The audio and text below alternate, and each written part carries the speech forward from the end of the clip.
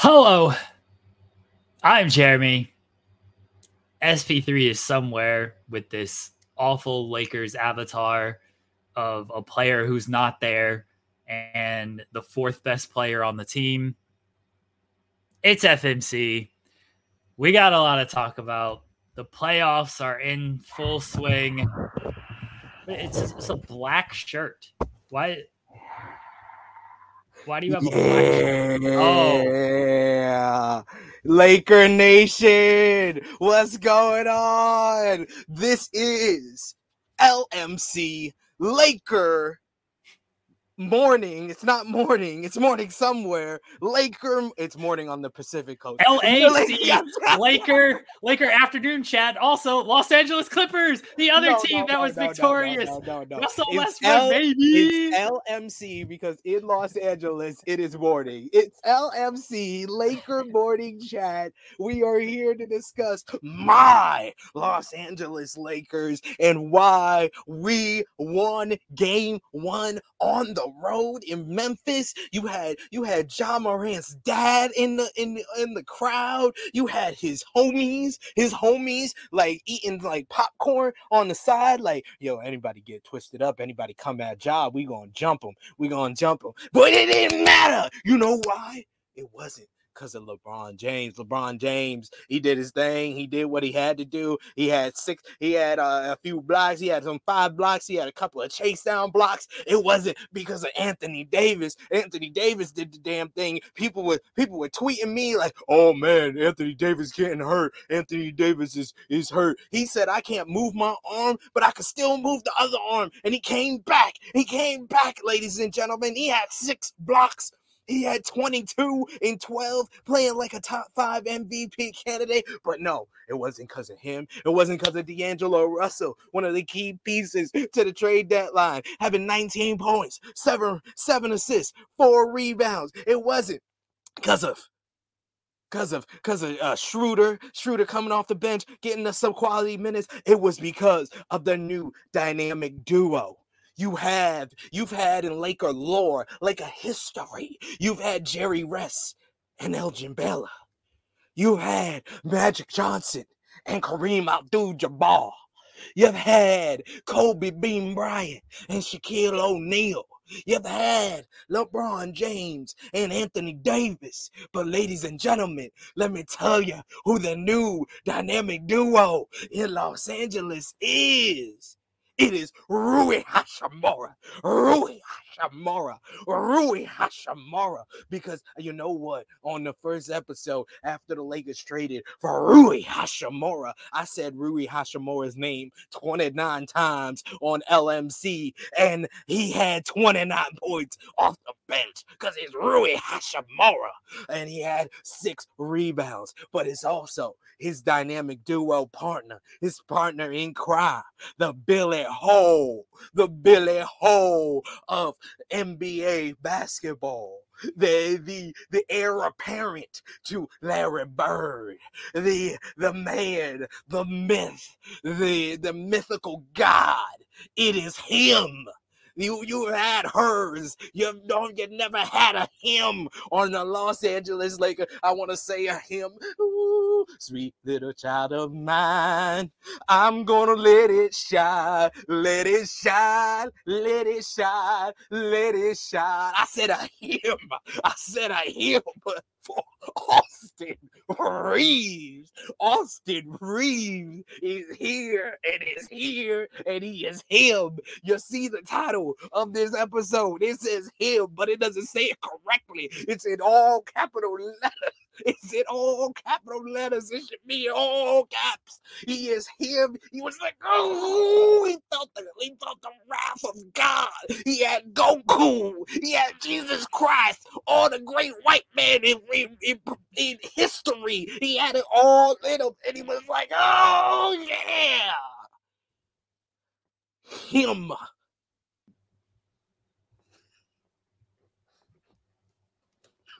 The show's over.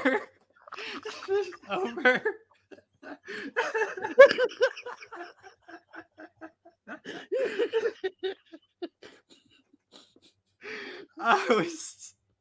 I was trying to just act disinterested and act like, oh fuck, just shut up. I get an SP3, and then you started singing. Oh my gosh.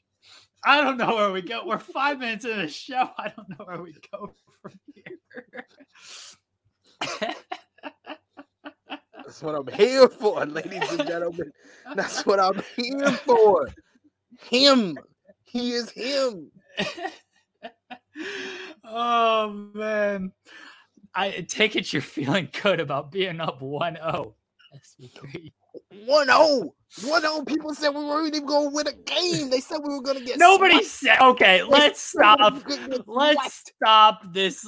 Oh, nobody believed in the Lakers. Nobody believed in the Los Angeles Lakers except for the Laker Nation. That's what I'm here to represent. Absolutely not. Absolutely That's what I'm here to represent. Not. No. Most people picked the Lakers to win this thing. Most people picked the Lakers. The money came in on Los Angeles. The experts came in on Los Angeles. The Lakers are the favorites in this.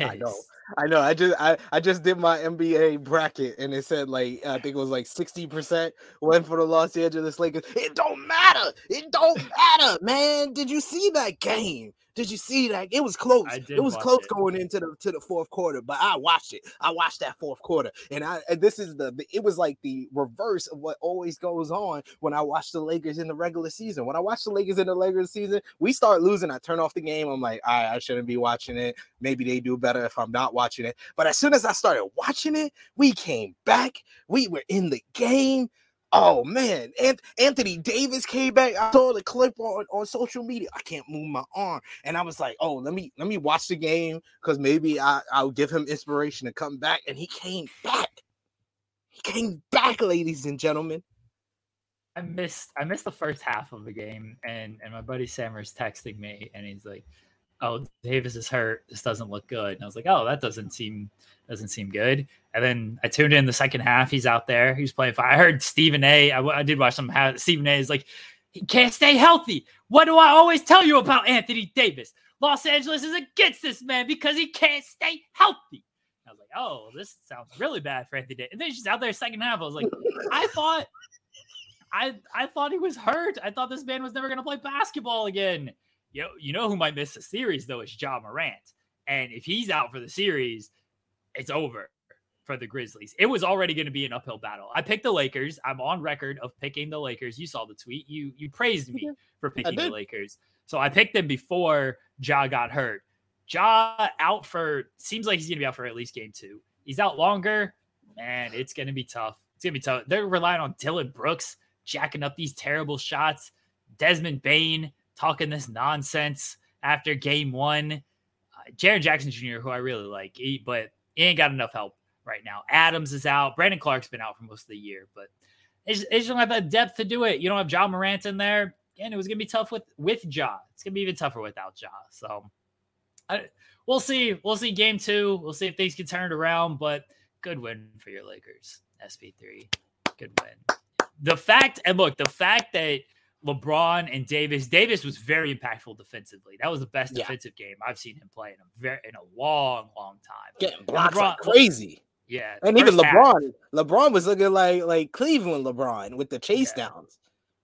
Yeah, first half, especially for Davis, he was all over the place. But the fact that Davis and LeBron didn't really have to run things down the stretch, and Rory Hachimura, your adopted son, was knocking down all the big shots, and then Austin Reaves just snaking the pick and roll, getting to the mid range out there, looking like Steve Nash.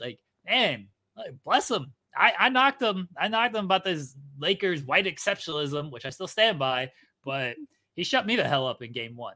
He was great. He was great in game 1.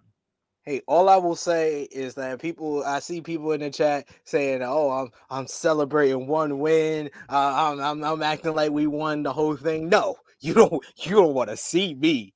If we win this whole thing, I set the bar high on the first win. If we get 15 more, oh gosh, you get a whole concert. You get a whole concert on SFC.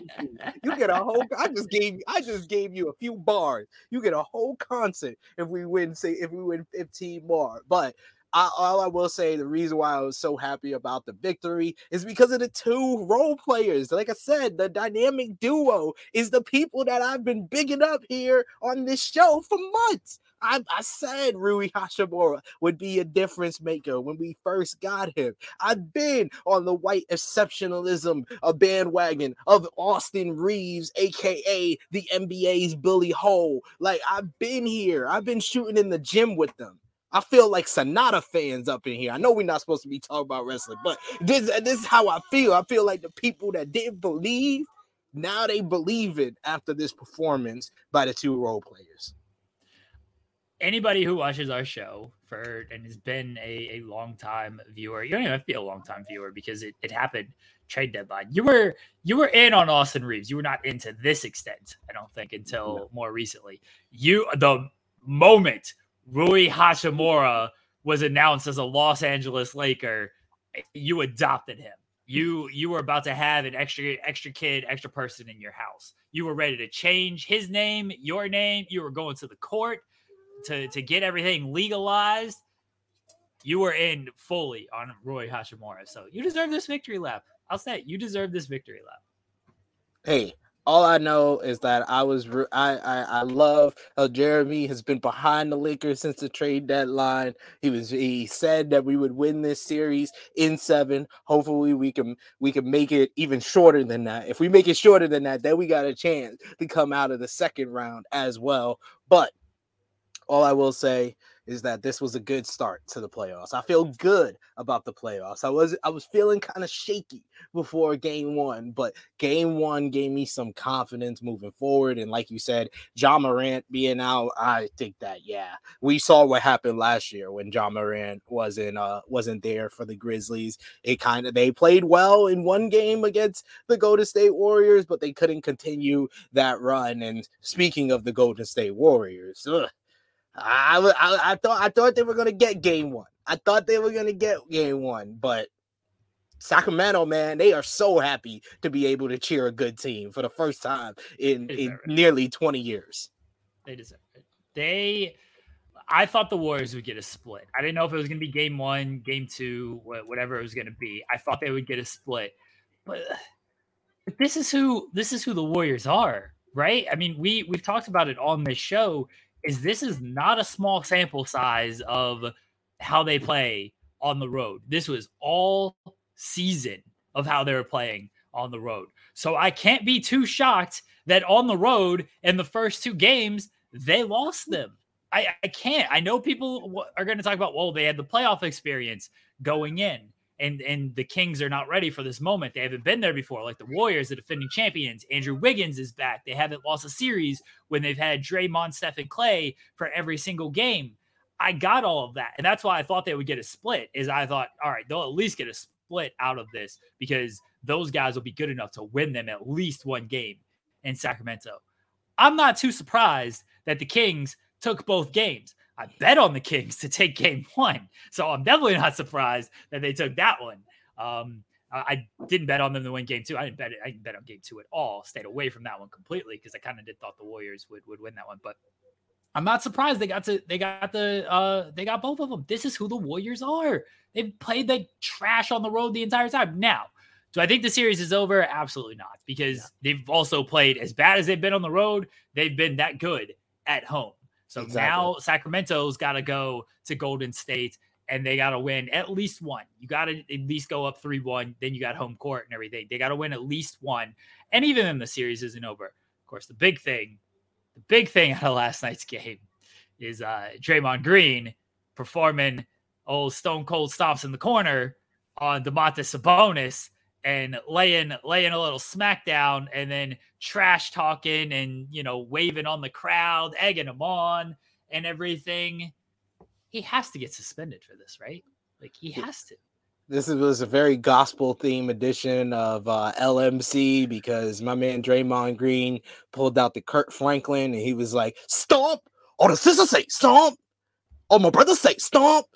He just stomped a mud hole and walked it dry on Domantas Sabonis. And I love Draymond Green. I'm sorry. Y'all, if y'all are a long time listener, watcher, FMC, LMC, you know I ride with Draymond Green, the king of the new media. This man went on his show after he got ejected. He didn't waste any time. He got home. He got to the hotel in Sacramento. He was like, I got to do a podcast right now. New media, stand up. Stand up. That's the new media GOAT right there. Oh, my God.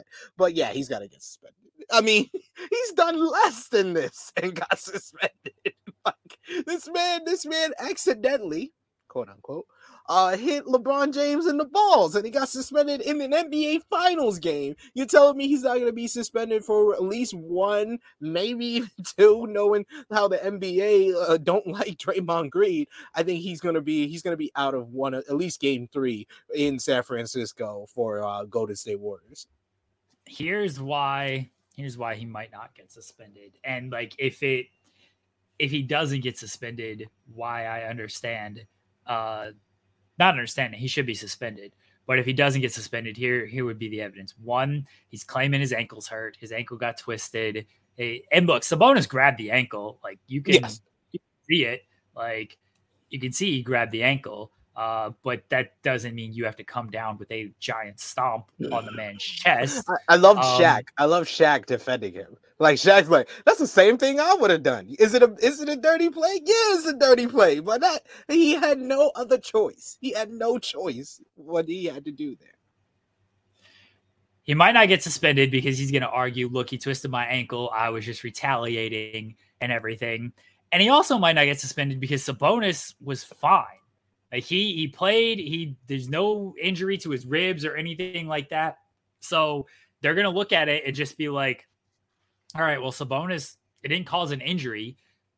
Intent doesn't always matter in these cases. It is largely like, oh, what was the end result? Not so much the intent, the end result seems to matter more. And because Sabonis was fine, honestly, they might just fine them both, which would be a cop-out, but they love their double technicals on people during the games. They're going to love their double fine on these guys, and they might just fine them both. They'll both play for Game 3. It would not shock me at all. Do I think he should be suspended? Yes. I think he should be suspended, one, because it's a cheap shot play. It's a dirty play. You don't need to do that. Sabonis' play was dirty as well.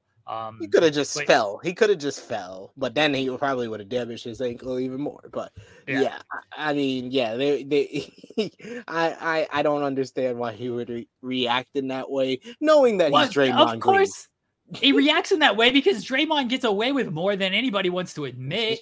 Like he gets away with so much. He's complaining to the refs on every play. He's arguing on every play, and that's why I think the suspension should kind of come into play. Is there is a history factor here.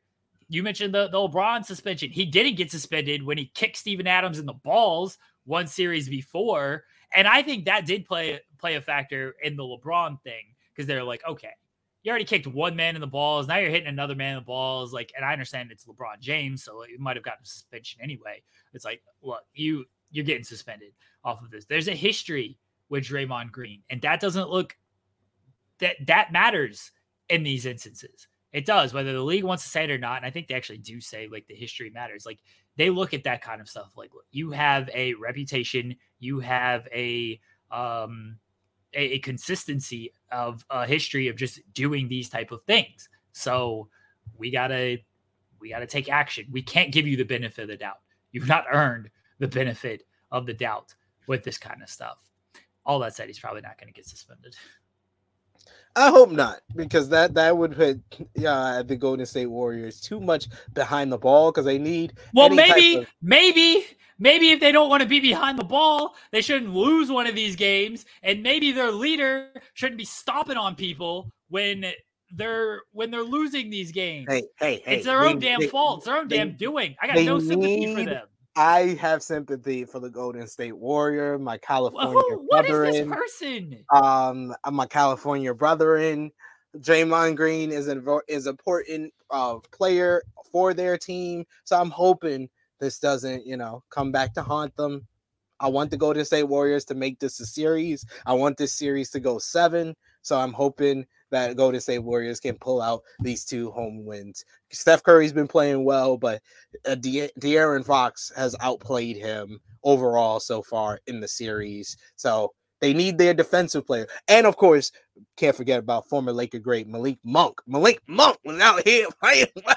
Hey, well, man, it's Laker Nation up in this playoffs. This playoffs is just Laker Nation out here in force. You got Malik Monk delivering for the Sacramento Kings. You got Julius Randle coming back from injury and playing well for the Knicks in Game 1. Come on, man, it's clap it up for the Laker Nation. Laker Nation, stand up, LMC. It's about 9:30 a.m. in the morning. LMC, Laker morning chat. Any other Laker greats you want to give a shout out to? Okay. Now I stand up here and I can admit when I'm wrong, ladies and gentlemen. Stand up here and I was like, no, Russell Westbrook should not go anywhere in the league. But my man, Russell Westbrook, former Laker great. Absolutely not. I don't even care if you are apologizing to Russell Westbrook. He deserves your apology. First off, I don't care that you're apologizing to Russell Westbrook. You slandered that man. The entire Laker Nation slandered that man, calling him a vampire and a soul sucker to be around and the root of all evil and all the problems, everything that was wrong with the Lakers. That man did nothing but play his heart out every single night. He went to the bench when he didn't. He went to the bench for Patrick Beverley. Are you kidding me? Patrick Beverley? He went to the bench for Patrick Beverley. Russell Westbrook, all he did was give 100% effort every single night. And you see it. You see it on the Clippers. 3 for 19? Who cares? Who cares if this man can't shoot a basketball and the point of basketball is to shoot a basketball and, score baskets? Doesn't matter. Heart. The man has some heart. He plays defense, locking up Kevin Durant, locking him up, locking up Devin Booker. Devin Booker complaining about foul calls and things like that. Russell Westbrook been busting Chris Paul's ass since he entered the league. Busting that ass every single time they meet in the playoffs. That's what Russell Westbrook does to Chris Paul. And he's going to keep doing it. Clipper Nation, stand up. Westbrook Nation, stand up. Are you done now? Can I apologize? Do not apologize. Can I finish my apology?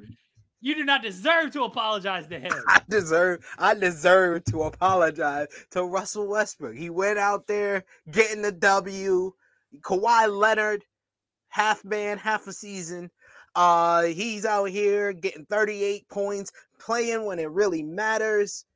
And the only time that I will ever root for the Los Angeles Clippers is when they get in a W against Choke P3. Choke P3 out here proving my point, proving what I showed you. I showed you all. I told you all last year. I said it before the Dallas Mavericks series. I said he would choke. He choked in the Dallas Mavericks series, and it looks like he might choke in this whole series. A-Shock in the chat. A-Shock was trying to say, I'm getting ready for a championship when they got AD. They were undefeated with AD in the first playoff game. They catching out. What we doing? What y'all doing, Suns Nation? How y'all doing? It's almost 10 a.m. for y'all. What's going on, Suns Nation? How y'all doing? Choke P3 and all those peeps. How y'all doing? I'm not gonna be foolish, and because everybody does this. I'm not gonna be foolish. What is that Harlem? What does Harlem think? Yes. I don't know if anybody wants to, if my missus want me to put her on camera, because I just took this marker from her because of, you want to show the people how you look right now? You want to say hi? Say hi to Jeremy. Look at this face. Look at this face, ladies and gentlemen. This is what Jeremy's Russell Westbrook rant made her do. I blame Jeremy and it's Russell Westbrook rant. Saying hi to everyone. There you go. got marker on her hand too. Looking messier than a Timberwolves shot chart out there. That's a good one. It's on the floor. It's on the floor there. She is the cutest, and let her do whatever she wants. The wife says she's the cutest, and let her do whatever she wants. Jeremy's wife said she's the cutest. She can do whatever she wants. My missus just. Yeah, sure. Y'all ain't got to deal with her right now. Oh, one of ours had chalk and just had chalk everywhere on the hands and the face the other day. Just that looked like a crime scene out there. There's red chalk just everywhere. Fantastic. You're muted, SP3. I don't know if you muted yourself on purpose. No, I said I'm pretty sure she wrote marker on the back of my laptop too. So. Oh, that's where we get trouble. Back to basketball. I'm not going to sit here and act like these games are over after one game because everybody loves to do that. Everyone's like, I don't know how they get back into it. What can they do? This is definitely over. The only series I think are over after one game are the same series that I thought were over before it started. That's the Sixers. I thought that would only go 5. Yes. It don't look like it's going to go. Wilson, you sent the game-winning email at the buzzer, avoiding a 4:55 meeting on everyone's calendar. How did you do it? I got a huge assist from Grammarly, an AI writing partner that helped me make my point. And it works everywhere I write. Summarizing a doc only took one click. When everyone uses Grammarly, everything just makes sense. Go to Grammarly.com/podcast to download it for free. That's Grammarly.com/podcast. Easier said, done. 5. Yeah. The Celtics and the Hawks thought that would go 4, and that seems about right. That might go 3. The Hawks might just concede. And the Timberwolves and the Nuggets, I thought that might go 5 because I thought maybe the Timberwolves get 1.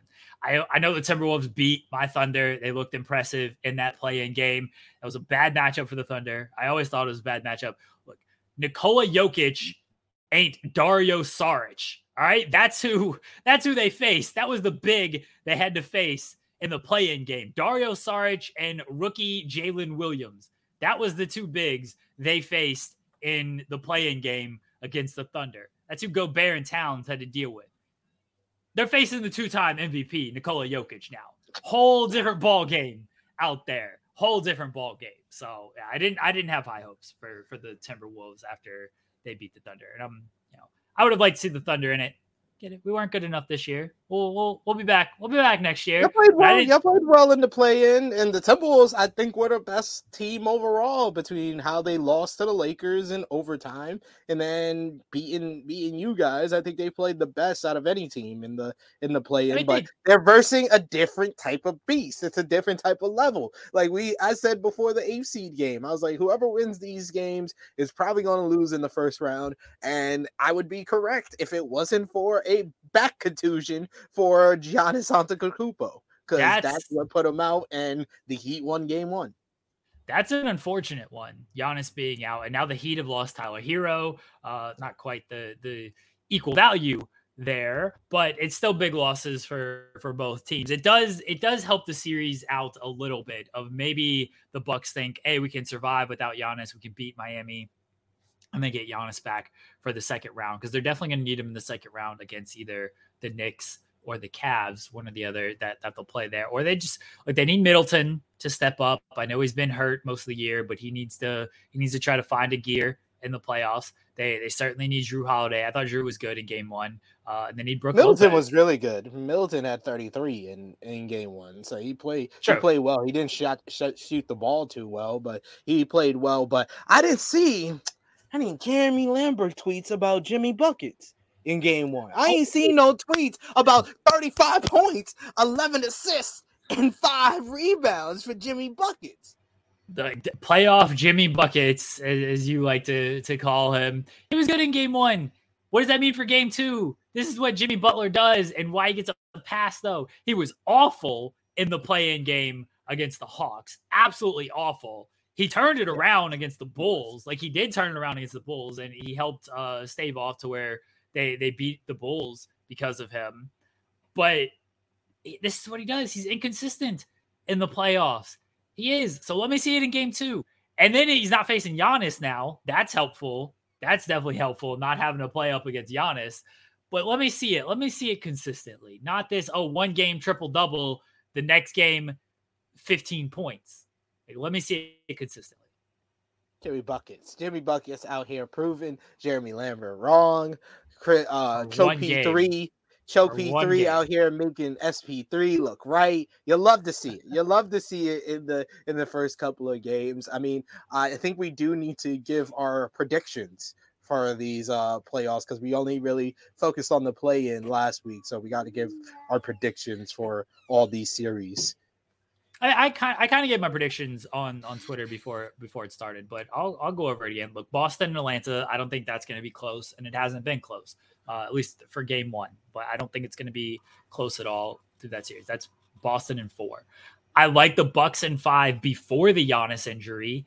That changes things. Now I still got to favor the Bucks, especially with Hero being out. I think it'll probably go 6, maybe even 7 now. And look, if Giannis is back for game 2 and he's fine, he's healthy, I still like Bucks in 5 then. I think they can win. I'm gonna take Bucks in 6. I think Bucks in 6. Give Jimmy Butler one more win. One more big game from Jimmy Buckets, playoff Jimmy. Celtics, I'm gonna say Celtics in 5 against the Hawks. I'm gonna give Trey. I'm gonna give Trey 1. I'm gonna give Trey 1. I don't give it to Trey at all. If it's anybody, it's going to be like Dejounte Murray or somebody. Trey he's there, but I don't know, man. Trey Young. Pick a sweep. No. Out here wearing Kobe shirts. That's why I got it. No. He's a Kobe fan, so Sixers and Nets before the. Oh, that's a sweep. I thought that the Nets would get 1 at home. I thought Mikal Bridges would go off at home and Dinwiddie would go off at home, but otherwise Sixers in 5. That was my original prediction. I stand by that. I feel good about that one. And then Cavs and Knicks. Look, I picked the Cavs before it. It's 1 game. Knicks looked great in game 1. They managed to pull it off. Jalen Brunson, fantastic second half. That's a series where I think people are going to get very ahead of themselves after 1 game, especially Knicks fans. They're going to get very ahead of themselves. And the Cavs, that's too good of a team to just roll over like that. I think that one could go 7. I like the Cavs to win it, though. I can never, even though I'm from New York, I can never root for the Knicks because the Knicks are the most disgusting professional sports fans out there. They have the worst fans ever because they haven't been good for so long that their default is not to love their team. It's to hate on other teams, and preferably teams that win, like my Los Angeles Lakers. I could never root for the Knicks. I'm sticking to my prediction of Cavs in 7. I thought game 1 was very close. Donovan Mitchell had a big game. Like you said, Jalen Brunson really showed why he's a most improved candidate and probably the winner that's going to win that award with 27 points overall. He might. I think it's him or Markkanen. Yeah, I think Markkanen's gonna win it. Yeah, it's one or the other. But he's in the playoffs, so that he has the advantage there. Of course, former Laker greats Julius Randle with 19 and 10, and Josh the Hitman Hart with 17 and 10. Him being out for game 2 is big. Out for game 2 is big because he's a big part of what they do, like defensively, rebounding, making some timely shots. That was a big pickup for them at the deadline. And like he definitely fits what Thibodeau loves, and him being out for game 2 is a tough break for them. Yeah, that's not what the Knicks wanted to see. But as soon as the Knicks win a game in the Garden, I'm gonna see another damn parade in New York. It's like the series is not. Oh, y'all thought I was much with this 1 game win over the Lakers over the Grizzlies. You should see how it is in New York when the Knicks win a game in Madison Square Garden. So, I got the Cavs in 7. Over in the West, Nuggets and Timberwolves. I had originally Nuggets in 5 just because I didn't think the Timberwolves are actually good enough to like beat them. I thought the Nuggets would just have a bad game and just kind of the Nuggets we saw a lot throughout the season. They would just have this poor effort and they just lost games randomly because of that. I figured they would have some type of just poor effort, inconsistent effort. during one of the games and the Timberwolves would win. Otherwise, very clear, the Nuggets are the better team. I'm going to go with the sweep on this one. I'm saying Nuggets in 4. I like that. Lakers in Memphis. I told you, Lakers in 7. That was my pick. And I got no reason. It might be shorter if Ja Morant's out. Lakers in 6. Lakers in 6. Like LeBron's number 6. Lakers in 6. Warriors and Kings. I had the Warriors in 6. Not feeling great about that one right now, but it's still on the table. The Kings are look, I knew they were good. You're not the 3 seed if you're not good. I kind of bought into, hey, first time in the playoffs type of thing. Warriors, different animal in the playoffs.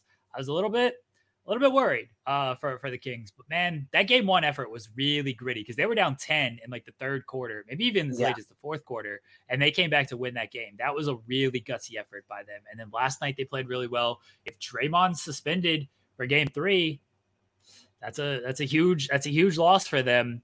I'm not gonna, just because it's changed now, I won't go against my pick. I'll still pick the Warriors. Do I think they get it? Do I think they win 4 straight? Probably not. And do I think they win game 7 on the road? That's going to be iffy. But I'll stick with my Warriors prediction though. I called it before the series. I'm not going to change it now. Yeah, that's the only reason I'm going to stick with the Warriors, because the first 2 games make me want to change my pick and say Kings in 6. My original pick was Warriors in 6 as well, because I don't believe in the Warriors to win a game 7 on the road. So I don't either. Yeah, that's why I said 6. I thought they would get the split. I thought they would get the split between games 1 and 2, and then they would take care of business at home and close it at home, and it didn't happen. So hey, game 5, they're gonna win game 5, ladies and gentlemen. They're gonna win 3 straight and win. They're gonna win 4 straight and win in 6. So you know what? I'm gonna go out on a limb. I'm gonna say they lose all these Sacramento games until game 7, and I'm gonna say Warriors in 7 now. And then Suns and Clippers. Like I said, Suns in 4. I'm already wrong on that one. Didn't really buy too much into the Clippers, and I really did. More than anything, I really bought into the Suns because they weren't losing with Kevin Durant. It looked like they'd found everything. I think we've seen, at least for the first game. And look, this is what I talked about at the trade deadline, SP3, when you tried to say that the Clippers had a terrible trade deadline and they made their team worse and all of this stuff. What they did was just add pieces who can fill roles, who can step up in this spot, because the Suns, they got their big 4, and I thought their big 4 was going to be good enough. And look, it's only first game, right? It's 1 game. Suns could easily win the next 4. It wouldn't shock me if they won the next 4. But what we have seen is what we saw in the first game, top 4 guys played well.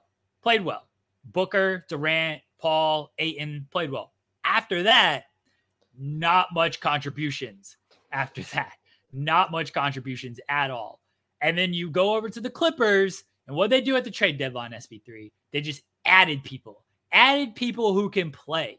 Kawhi did his thing. Zubac's going to basically get you, just knocked over the water. Zubac's going to get you basically a double-double. Russell Westbrook's not going to shoot the ball well, but he's going to make plays in other areas. He's going to rebound. Those offensive rebounds in the 4th quarter, I mean, that was the game right there for the Clippers, along with his defense. And then you get guys like Eric Gordon who are knocking down threes. You get guys like Bones Highland who are making plays. Norman Powell, like these guys just make plays out there. Whichever Plumlee they got, they make plays. They are deep, and that depth showed up in game 1, where the Suns, they really need a big game every single time out from their big 4, and they can get it. Those 4 guys are good enough to do it. But if one of them struggles, and then you just got a random Eric Gordon game where he's just giving you 15, the Suns ain't got no one who is just going to give you that 15. Maybe Torrey Craig gets hot, but Campaign's hurt. Campaign would probably be that guy for them. But the depth is showing game 1. I'm still going with the Suns. Again, I'm not going to go with, let me change all my predictions based on 1 game. I'm still going with the Suns. But we saw how the Clippers can win this series in game 1. I'm going with the Suns in 6. That was my original prediction. I'm going to stick with it.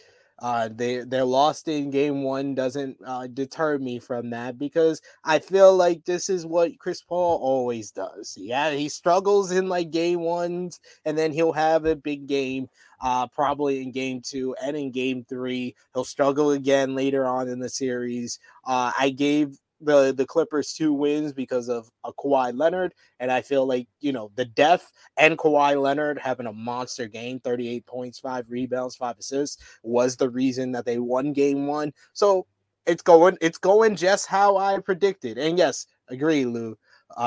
Former Laker great Zubac out here in the streets winning in game one. You love to see it, but hey, I'm gonna go with Suns in 6. Anything else from the basketball world that we want to touch on here, SP3? Well, the Mavs getting fined. That's hilarious. $750,000. I mean, that's pennies to Mark Cuban. Yeah, whatever. Mark Cuban going to get that off of another episode of Shark Tank. It'll be good. That's pennies to him. It is hilarious, because they were so open about it. It's like, oh, we're gonna play Luka 1 quarter.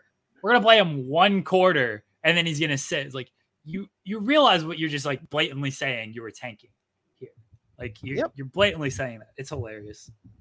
I find it hilarious that I think the Mavs. I mean, look, their defense. The Mavs could have just played Luka, and if they won, they could have just should have just tanked the play-in game. Like, why? They would have been a 10th seed. Like, why? They may have not made the play-in game because OKC did beat Memphis that final game. Yeah, they didn't need to. They just blatantly lost money for nothing. Yeah, Mark Cuban clearly doesn't care. Just like, I'm gonna throw all this away. All right. Anything else from the tanking for Wembanyama? They gotta like win the lottery. That's gonna be the toughest part of that. They just want to keep their top 10 pick because it was protected. They wanted the top 10 pick. They didn't want to give away pick 11 or 12. They're like, why are we going to give up pick 11 or 12? We'll just take our top 10 pick. That's all it was. I think the Pistons are going to win the Wemby stakes. Maybe. That's no knock on Detroit. Like, they got Cade. He was hurt pretty much all season. No, I don't like Detroit as a franchise. I mean, I don't like them either. I'm a Laker fan. I mean, they cost us a Magic a championship, so they cost us a championship. Magic and Kobe. I'll never man. That is probably the most heartbroken I've ever been about ending of a Laker season. Is when we lost to the Pistons in 2004. I've never been so depressed in my life. I hope the Spurs get him just because I want to see what Greg Popovich does with this man. Pop on his last run with Wembanyama, that's what I want to see. And then Becky Ham can take over. Yeah, there we go. Fan of that. Yeah. All right, let's get to, there's other playoffs going on. Started last night. SP3. Oh no, not him. Yeah. Unfortunately, Caden is here to talk about the NHL playoffs. Hello, Caden. I thought he was busy. Hi, Jeremy. Hi, SP3. That's why I changed the time to this time. I thought he was busy. All right, Caden, what do you have to say? All right, we got the Stanley Cup playoffs going on. I already hate my life. Psych! I lied! Our pal Cole Henderson is here! Fellow 2022 Stanley Cup champion fan! Cole! Wow! How you doing, buddy? I mean, look, there was nothing personal there. I did not organize any of that run-in, but kayfabe's dead. Wow, that was quite the entry. I was not ready for that. Whoa, coming in hot. Yeah, let's go. Avs start tonight. I'm really excited. Last night was a fantastic beginning to the NHL Stanley Cup playoffs. Heard you guys talking basketball earlier too.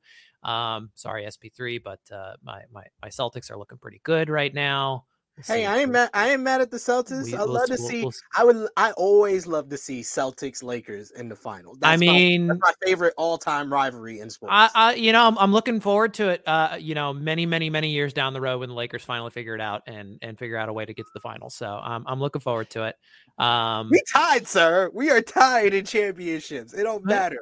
Yeah, well, for now. So we'll see what happens. We'll check the score after this year, but hockey is here. It's back. Playoff hockey's the best. The two late night overtime games were wonderful. Jeremy, how you feeling about it? Well, I'm very washed because I tried to watch the games last night. I fell asleep in the middle of the third period between Dallas and Minnesota. And then I woke up and I saw it was overtime, and I tried my damnedest to keep my eyes open, and I just went back to sleep. A lot of celebration last night, Cole. I got a big promotion and stuff. I was doing a lot of celebrating. Now you're big wigging us. Oh, I'm too good for this playoff hockey. I don't need any of this. No, I think I get it too. From having done those, worked in hockey for 5 seasons, having done those late night West Coast games. What always happens when you work in hockey and you're working those nights with those late games is it's always the late ones that go to overtime. It's always the late one. Like the first 2 games, totally like easy breezy. We're done.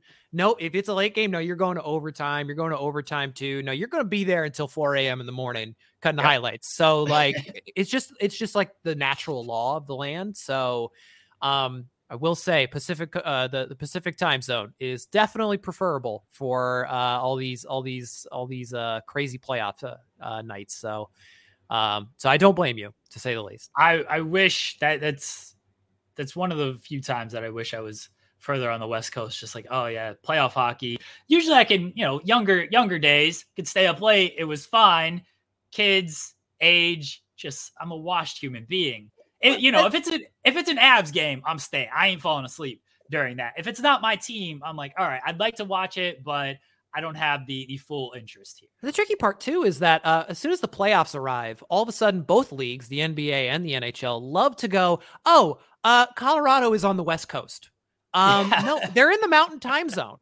Hello, like that's an extra hour. So it's like sometimes they'll be having the Avs or the Nuggets have like a 9:30 start local time, and it's like, what are you guys doing? Like they're not like the kids in Colorado are all asleep.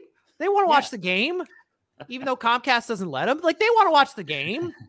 Okay, so let them watch the game at a reasonable hour. So it always gets a little weird around this time. Like during the regular season, 8:00 Eastern games, 6:00 local, like makes sense. But nope, playoffs change, and it's all of a sudden we've moved Colorado to California. Yeah, so 10 o'clock start tonight against Seattle. I'm like, what are we doing here? Yeah, I know. I mean, it works well for me for having the playoff doubleheader of the Celtics and Avalanche, my 2 teams. Which, by the way, I don't recommend this to anybody. But last year, with the Celtics and Avalanche both being in the finals of their respective sports, while at the time running a studio in Vegas, my mind was about ready to explode. That was a lot. I couldn't handle that, so I kind of am hoping for a less stressful playoff season. But I mean, look, the Celtics one ended well.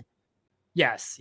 The Celtics are one of the favorites in the East. I think the Avs are still probably the favorites in the West, even despite the injuries and everything. I was awake for the first period of Edmonton and LA. And of course, the entire timeline is just like, nobody wants to face Edmonton. Edmonton, like right now, this is the best team in the league.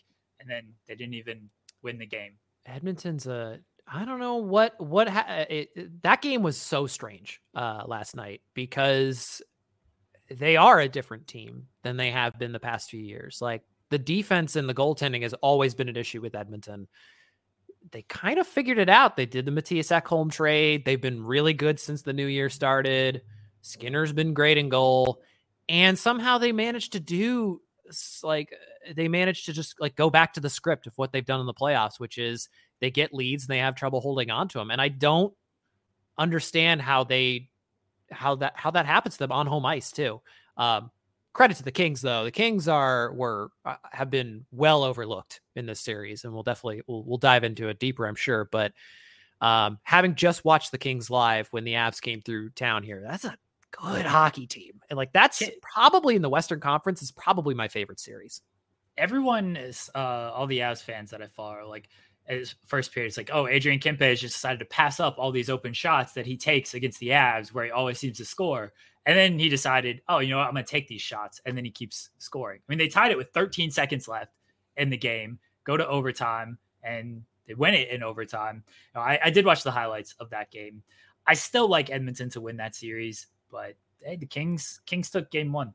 There's going to be there's the Connor McDavid is inevitable. Yeah. He is hockey's Thanos. At the end of the day, he's going to have a game where he just decides, all right, I'm going to have a casual 5-pointer. Just 2 goals, 3 assists, call it a day. I'll toss in an empty net or 2. Like, at the end of the day, the Kings don't have the firepower to deal with a barrage of Connor McDavid going crazy. But you mentioned the key guy, Adrian Kempe. You want to talk about players that got the dog in them. It's Adrian Kempe in this series is going to be so crucial. It was one of those things that when I was at the game in LA here against the Avs, and he had 2 goals in that game, and all of a sudden they're like, oh yeah, it's just like he's got like 35 plus goals. I'm like, Adrian Kempe is like a 40 goal scorer now. Like, that's insane. Like, what is he doing? And that line that he's on with Kopitar is like, they were scoring all of the points for the Kings and just dominating the game when I was watching it. I was like, okay, so they've got a line. Dano is obviously going to go out there and play against McDavid. This is the most interesting Western Conference series. A lot of the other ones, like, I mean, I think the Avs and Kraken are the second most, but the other ones like kind of put me to bed. I mean, Stars Wild puts me to bed, but that's just because we play them all the time. Yeah, and I mean, it's the Wild. Who wants to watch? You want to talk about franchises that like inspired nothing? I'm sorry for all those who do root for the Wild, but like, they're just the most boring team. They've been the most boring team. They somehow make Kaprizov boring.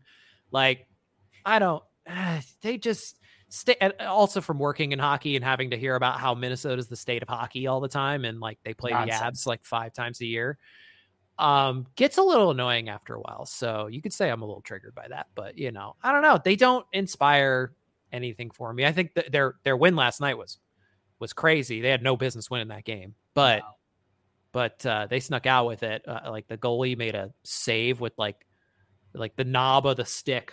Like, he didn't even mean to save it, and just it happened to hit it. Otherwise, it was going into a wide open net, and then they score 3 minutes later. So, prediction. Okay, let's do quick predictions, and then we'll talk about the Avs. So, prediction in the Edmonton and LA series. I've got. Let's see. Actually, hold on. I've got this all written up. I can't remember if I have them in 6 or 7, but I think the Oilers again. Connor McDavid he's too good. Like, at the end of the day, the Kings don't have enough firepower to match it. I do believe that. Here we go. I've got Oilers in 6. So yeah, I think maybe that changes based on the fact that I feel like the Kings really stole one in game 1. I mean, they played 2 very subpar periods. Go Kings. Yeah. And I gotta tell you that environment at Crypto Arena is great. I mean, the Kings, everything with the Kings presentation is really great. So I'm trying to get come out to crypto. The Crips come out to crypto. I'm trying to get SB3 into the hockey here. Last year, I tried to get you to jump on the Pittsburgh bandwagon. They're not in the playoffs this year, but can you jump on the Kings bandwagon then? I don't know if it's probably can. You gotta watch. SB3 is gonna be sitting next to Will Ferrell right there in the front row.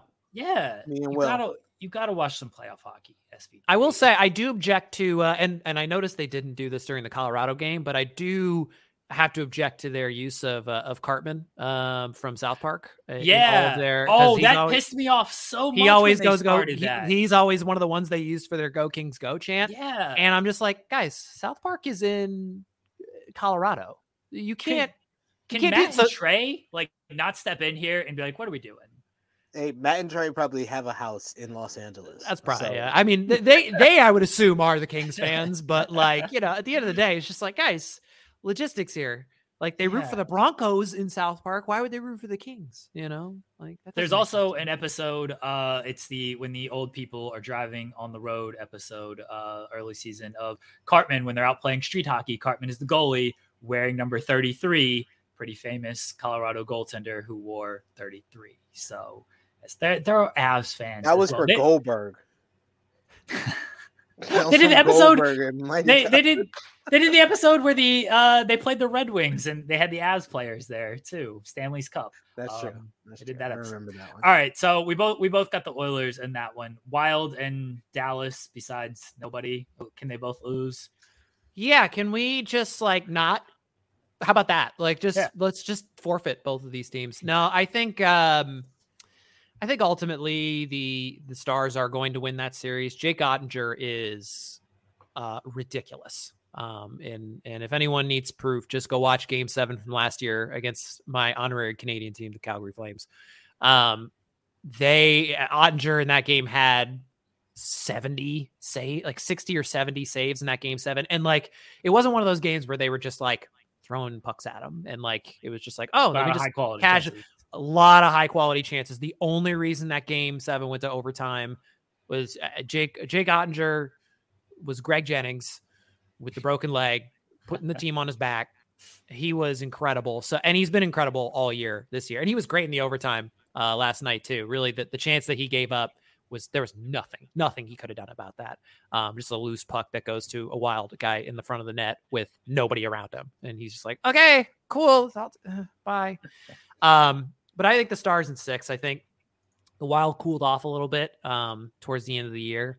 And I think the Stars, they find ways to, they've been finding ways to win all year, and home ice for them is going to help a lot, seeing as they accumulated a lot of loser points to get that spot. So, they've been finding ways to keep games close and finding ways to get goals in the end. So I think the Stars will win in 6. I don't like Minnesota. I was happy the Avs got the division because I kind of didn't want to play Minnesota in the first round. One, it's just an annoying matchup, and I don't want to lose to Minnesota above anybody else. I kind of like Minnesota in 7 in this series. That was my prediction. Yeah, I think they, again, like if they're able to tap into what they did kind of down like before the last couple weeks of the season where they cooled off, if they're able to tap into that stretch, they were playing some really amazing hockey and they were beating some really good teams. So, but also there are parts of that streak that were a little unsustainable, like Ryan Reaves turning into a elite goal scorer. Which is a little strange. So, but they can't turn on. It's a very even series. Vegas and Winnipeg. I got the Jets. I like Jets it. In this one. I like that. I think the Jets, the Jet season's weird. You can split it into 3 parts. Kind of reminds me of, which Avs season I want to say it was the Avs season where they lost to the Sharks in the second round in Game 7. Where the Avs came out of the gates playing really good hockey. They had just come off their surprise playoff appearance against Nashville. And then in the middle of the year, they kind of stunk. We're a below 500 team for a good 30 games. And then last month of the season, the Avs kind of figure it out. And then they go into that first round series against Calgary, same spot where the Jets are, second wild card spot. They went and played the Flames and took care of business in 5 games. And it was just all of a sudden it was like, oh, the best players on the ice are going to be the best players on the ice. So I think the Jets have a chance to do something really similar here, partly because I think they figured it out down the stretch. They went through a really weird lull in the middle of the season. I think they really figured it out. Connor Hellebuck is a clear as day goaltender advantage in this series, where Vegas might trot out Jonathan Quick, which playoff Quick. Don't doubt playoff Jonathan Quick. I don't know if you guys have looked at the calendar recently, but it is April 18th, 2023. This is not 2014. This is not, the 2011. So I have huge question marks for Vegas in goal. And while they are getting Mark Stone back, which is huge, what are you going to get out of him? He hasn't played all year. Is it going to be rust or is he going to just be Kucherov? I don't know. So I like the Jets to make the upset here in 6 games. I think when the Jets are clicking, the Kyle Connors, the Mark Scheifele's of the world are really getting it done. They're a tough team. They are a tough team to beat when they have it rolling. So, and Connor Hellebuck can get hot. So I like the Jets in 6. I'm also rooting for Winnipeg because Kenneth Cleaner Omega did the narration. Oh yeah, shout out to Kenny Omega. Yes. So I'm rooting for Winnipeg. I respect the Winnipeg pick. I think it's closer. I think actually a lot of people kind of feel it is closer than casuals like, oh, Vegas, they were the best team, like they're gonna win and everything. I'm still going Vegas in 6. I think they're the better team. Mark Stone, I don't know what we're going to get out of him, but I think he'll be all right. The goaltending thing is definitely a worry, but I'm not as sold on Hellebuck in the playoffs as it seems like a lot of people are. So that's sort of my feeling on that one. I think Vegas gets it done. Eastern Conference, Boston and Florida. Boston did take a 1-0 lead last night.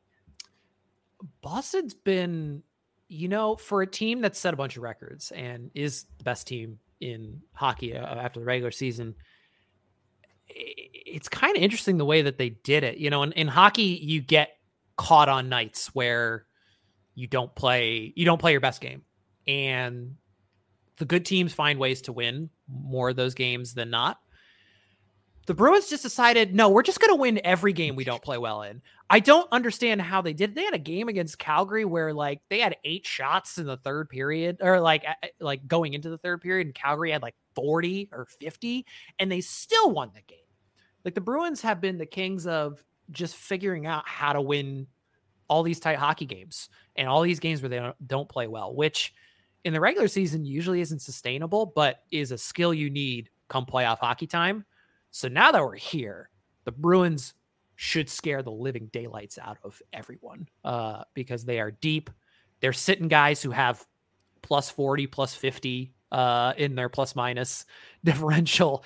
They're in the press box healthy. That's crazy. They've been put they've got fourth line guys who are either on the third or fourth line or in the, once again, healthy scratches with 15 goals. What are we doing here? And they won game 1 without Patrice Bergeron. Again, they didn't play great. They didn't play like Florida. Florida came in and really tried to play their game, but Boston has a way of just kind of keeping you on the outside and managing a game. They've got the veterans that have obviously been there and done that. They obviously know that the leash is this road's coming to an end at some point for the Bruins. Bergeron's not getting any younger. They have David Krejci again. Brad Marchand's getting older. They've got if not now, I'm not sure when, again. So I originally picked Bruins in 5, but I wouldn't be surprised if this would be a sweep. Yeah, I thought Bruins in 4. They'll be tested in the second round. Florida, they were kind of a disappointment all season. They were a disappointment last season when they should have done better than they did once they got into the playoffs. I not sold on Florida at all. We needed Florida to take the President's Trophy curse away from us. Nobody wins the Stanley Cup when you win the President's Trophy. And they were like, "Oh, Abs, you guys are going to win this year. You guys are having an historic year. We're just going to take the President's Trophy away, so that way you guys have the clear advantage to get to the Cup." So we appreciate Florida Panthers. Thank you. You really did us a service last year, and we appreciate everything you're doing down there in Sunshine, Florida. Carolina and New York, the Islanders. Carolina took a 1-0 lead last night. I tell you what, I was like, all right, the playoffs start today. Let's go. What's the first game on tap? Hurricanes, Islanders. Look, I know I'm living in the New York area. I know Islanders fans. I know they love their team. These two teams couldn't play more boring hockey, in my opinion, especially without Svechnikov for the Hurricanes, who really brings the razzle dazzle to that team. there's no doubt the Hurricanes are a very good, very structured team. Doesn't mean I have fun watching them, but they do the hockey thing very good. So I think. And the same thing with the Islanders. They play a very similar game. I feel like they're looking in the mirror, and the Hurricanes are a little bit of a better version of each other. But I got this one going 7 because I think at the end of the day, because they just mirror each other so much, any chance that any of those teams has an off night, the other team's going to capitalize. So I think the Hurricanes do win in 7. I think it's just a classic grinded out Hurricane series. Wouldn't be surprised if Game 7 goes to overtime and they find a goal. So I say 7, and normally I feel like with these predictions, it's 7-game series, it's going to be exciting. It's not going to be the most exciting 7-game series you've ever seen in your life, but I think the Hurricanes win in 7. I got Carolina in 6. New Jersey and New York, the Rangers.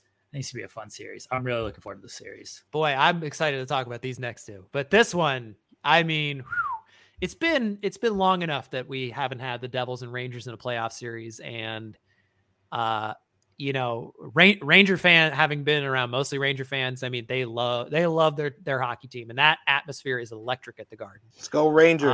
How's Romeo feeling, SP3?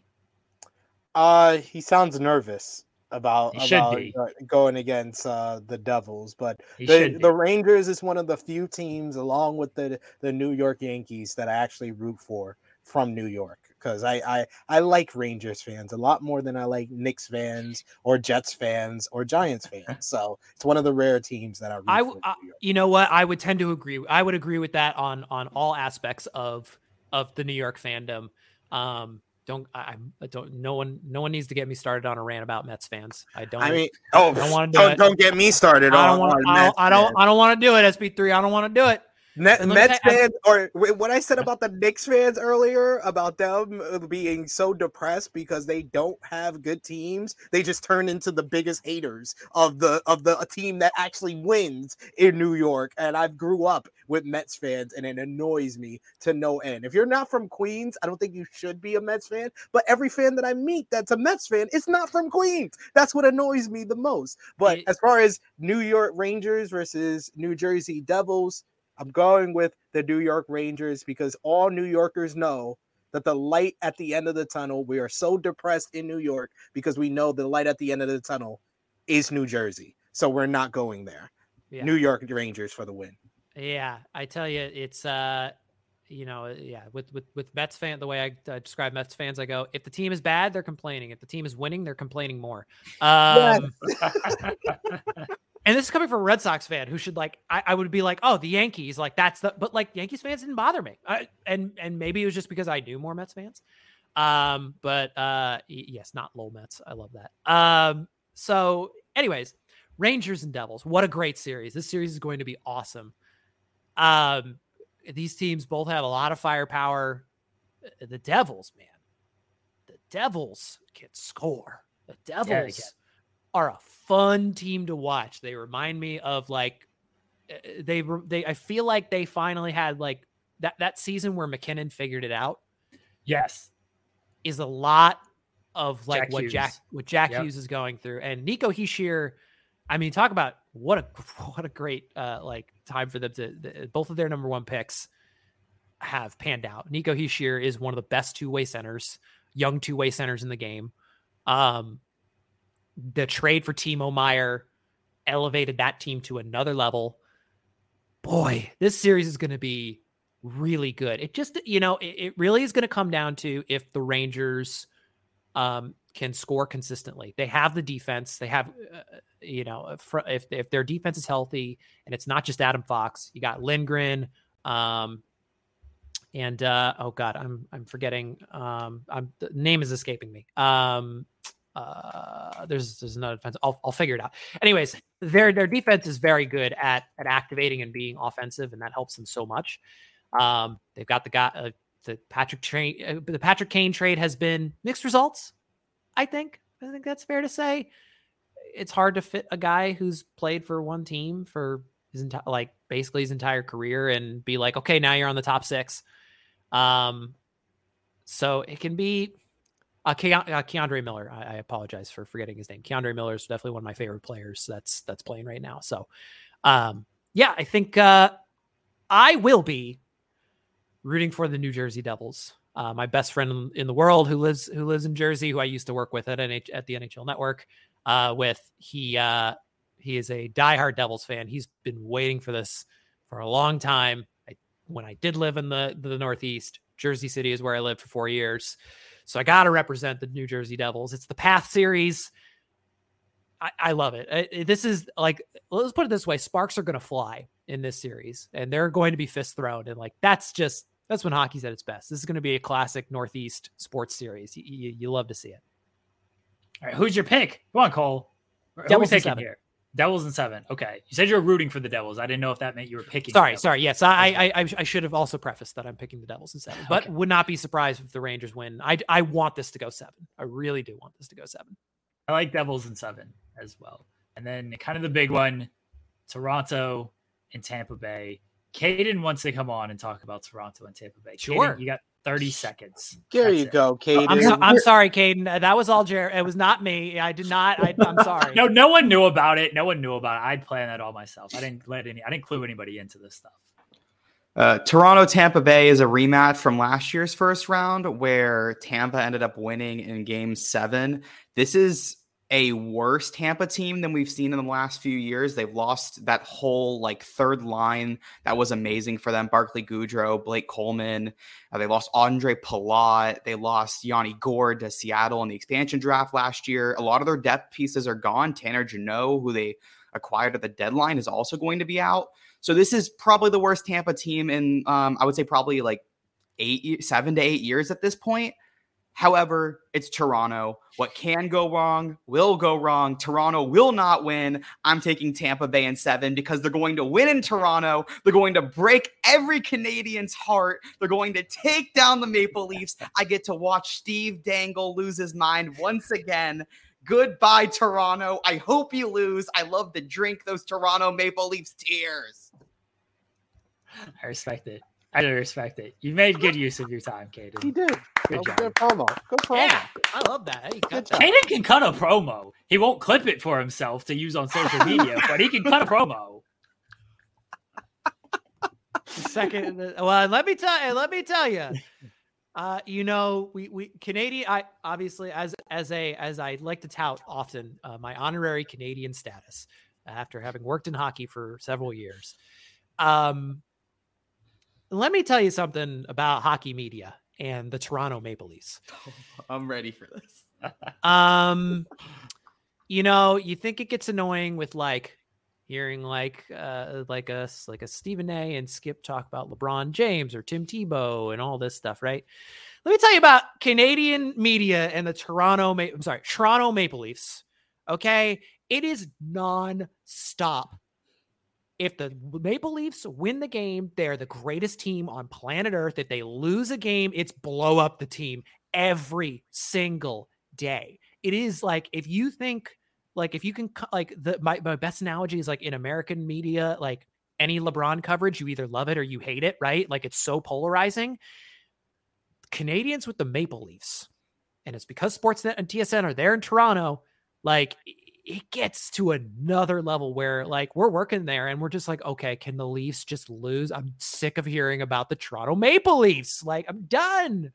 But it is, you really haven't experienced true Canadian sports media until you ingest it for a little bit and get all their Toronto Maple Leafs coverage. Cause let me tell you, it's something to watch. It's amazing. So I love it. I love every year when the Leafs eventually lose in the first round. I love watching everybody freak out and say, I'm never going to cover the Leafs again. I'm done. This is it. I'm not coming back. And then 3 months later, they're back. All right. The Maple Leafs are going to win the Stanley Cup this year. It's our year. Kyle Dubas is a god. Not wrong. These are all facts. All facts. Who are you picking, Cole? Okay. If it is not this year, it's never going to happen. Yeah, it's never going to. The Toronto Maple Leafs, let's put it this way. The Toronto Maple Leafs, there is no reason they should not be in the Stanley Cup final this year. Their team has never been better than it has been this year. And it's not going, I don't think they can get any better or deeper. If they are not going to win this year, they are going to inevitably be just a joke. And just like Caden said, this Tampa team is at its weakest it's been. There are no excuses. They've known they're going to play the Tampa Bay Lightning for the last 4 months. There's no excuse. The Maple Leafs, they have to win the series. I'm going to pick the Maple Leafs because if it's not going to be this year, it's not gonna happen.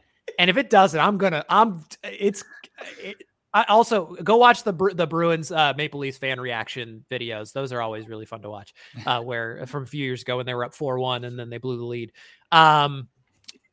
So it's got to be the Leafs this year. Also, shout out. I see Phil in the chat talk about Chicago legend Patrick Kate. So yes, we need to shout out Chicago Phil over that. But Toronto Maple Leafs, you got to win. If not now, when? I thought it was going to be the last year for the Maple Leafs. I was down on Tampa a little bit last year for similar reasons of like, oh, they've lost some depth pieces, 2 straight cup runs. At some point, it's got to come to an end. The Maple Leafs were playing well. They had a good team last year. Of course, Tampa goes to the finals. This year, it's very similar, except Tampa is even worse. And another cup run, another finals run to their resume, more games on all those top guys. Toronto, even better than they were last year. I'm with you, Cole. If it's not this year for Toronto, just trade everybody. Just admit that like this is not going to work and restock every piece of cupboard. Get whatever you can for Matthews, Nylander, Marner, whoever you have on the team. Just deal them and let them prosper somewhere else instead of holding them captive in Toronto. I think it's interesting that as of July 1st, the Toronto Maple Leafs can sign Austin Matthews to an extension. That's when it will kick in. He's a free agent in the summer of 2024. I think that's going to add into the mental game here for Toronto. I think everybody knows Dubas is in a contract year. He is not re-signed as the general manager. This is it. Like, if you do not win this series, Matthews is very likely not staying in Toronto. Kyle Dubas is very likely not the GM in Toronto. Sheldon Keefe is probably fired as the coach. I don't even think Kyle Shanahan's back as the president. I think everybody's gone. So I'm a little worried of Toronto and that locker room, if they can handle if they have the mental capacity to handle the stress of the series. And based on the last 3 years, I've never seen them play well under pressure. Oh, yeah, Caden's going to gloat. If not now, when, man? And last year, like that was the Eastern Conference Final. They were the 2 best teams in the East by far. Like that was going to decide who would eventually play the Avs, because the Avs were also just so far beyond better than everybody else in the Western Conference. I feel like after the first round, we knew where we were going. This year, I don't quite feel the same there because obviously the Bruins are hanging out there. But Toronto, come on, y'all, come on. Get it together. If they lose game 1, it's going to be just a meltdown city. City. It's going to be amazing. Caden, you were texting me last night of you're mad at Dallas and the world. What's wrong? Before I kick you off again, so Cole and I can talk Avs. So I have 3 teams in hockey that I think I've talked about here, and they go in a ranking. It's the Montreal Canadiens as my number 1, diehard, Bleu Blanc Rouge. Number 2, the Florida Panthers. We're about to get swept by the Boston Bruins, so I don't care about them this year. They're thrown out the window. Number 3 is the Dallas Stars. That's the team I'm riding. This team played such a good, how long was that at that point? 100 minutes almost? 80 minutes? I can't do math. It was a lot of time. Jake Ottinger standing on his head. I'm up at 1:30 in the morning watching this game. And motherfucking Miller, is it Colin Miller? This empty-headed dumb fuck turns the puck over on a horrible bounce. Nothing went right. They all need to be apologizing to Otter. Every Stars player needs to be apologizing to that man. Y'all had 2 power plays in second OT and could not score. Why is it that every year in the playoffs, the Dallas Stars can't score a goal? I hate this team. I hate hockey. I hate it. Sorry, Caden. Sorry.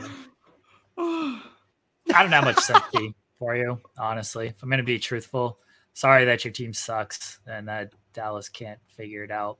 I am sorry they lost to Minnesota. That's unfortunate, but it's the battle. Pick better teams to root for. How about that? Pick better teams to root for. I still think got Dallas. 3 of them. Who has 3 really teams in any league? Who does that? True. 2 of my teams are perpetually terrible. So stick with them. You don't get 3 teams at this. Exactly. I stuck through the Lakers through the non-Kobe years. The injured Kobe years. I stick to Montreal is my number 1 diehard. I stick to that team. Even when we're losing, I'm like, Connor Bedard. Yes, you love them so much that you adopted 2 other teams. Hi, Harlem. Yeah, look at that is the face of someone who does not understand how someone gets 3 teams in hockey. Just like driving crazy, just marking all over herself of like, how can he do this? How can he? It's not fair. It's all Not personal fair. connections. I learned how to play hockey. Good talk, Caden. Yes. Big pop. Yes. Out the barbershop window. All right, Super Cole. kick. Time to get serious here. Yeah. We Yeah, start the defense of the 2022 Stanley Cup Championship tonight. It's been a long season. It hasn't been. There were some ups and downs, right? We lost to Chicago, and like we were like out of a playoff spot. It was like January or something. Very down on the team. It was a bad loss against Chicago. But end of the day, came back, won the division. There, good to go. And now here we are against Seattle. We don't have Landeskog we haven't had him all season. Don't have him for the playoffs. I think it's going to show up big in the playoffs, more than it did in the regular season. Otherwise, for the first time all year, relatively healthy until I'm sure Cale Makar tears an ACL tonight. Sorry for putting that in the universe, but I mean, look, it's been that kind of year for this team. Okay. It's been that kind of year. Don't do that to me, Jeremy. Don't do that to me, Jeremy. Don't you do it. It's been that kind of year. It's been that kind of year. How are we feeling going into the first round against Seattle? You know, watching, obviously this is a very different Avs team than the Avs have had the last couple of years. Obviously like last year and the year before as well. They were so deep and so ridiculously talented. Like you would just turn on the game and the game would be over in the first 10 minutes because they'd already have 2 or 3 goals and they would just run play the entire game. And I mean, the depth on those Kadri, Burakovsky, Val Nichushkin, all the way down to the Darren Helms, the Coglianos. And then you look at the defense and you got Eric Johnson playing on the third pair and you have Manson just destroying people and then suddenly scoring goals. They were so deep.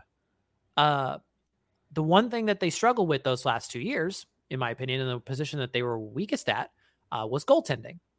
I think obviously Grubauer benefited a lot from just a team that was able to just run play so much and keep this, like there weren't high danger scoring chances against him because the Avs had the puck all the time. You couldn't get the puck against the Avs. They would just be running the game and you'd be chasing them the entire game. Same thing with Darcy Kemper. I think Darcy Kemper was at times very good. And at times he'd be giving up goals where you're like, huh? What is going on, dude? He was so in and out.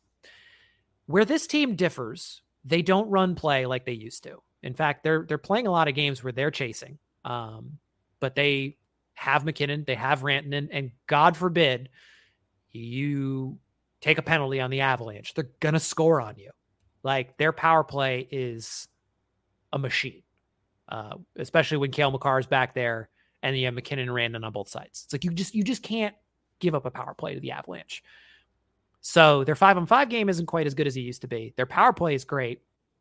Georgiev has been outstanding this year.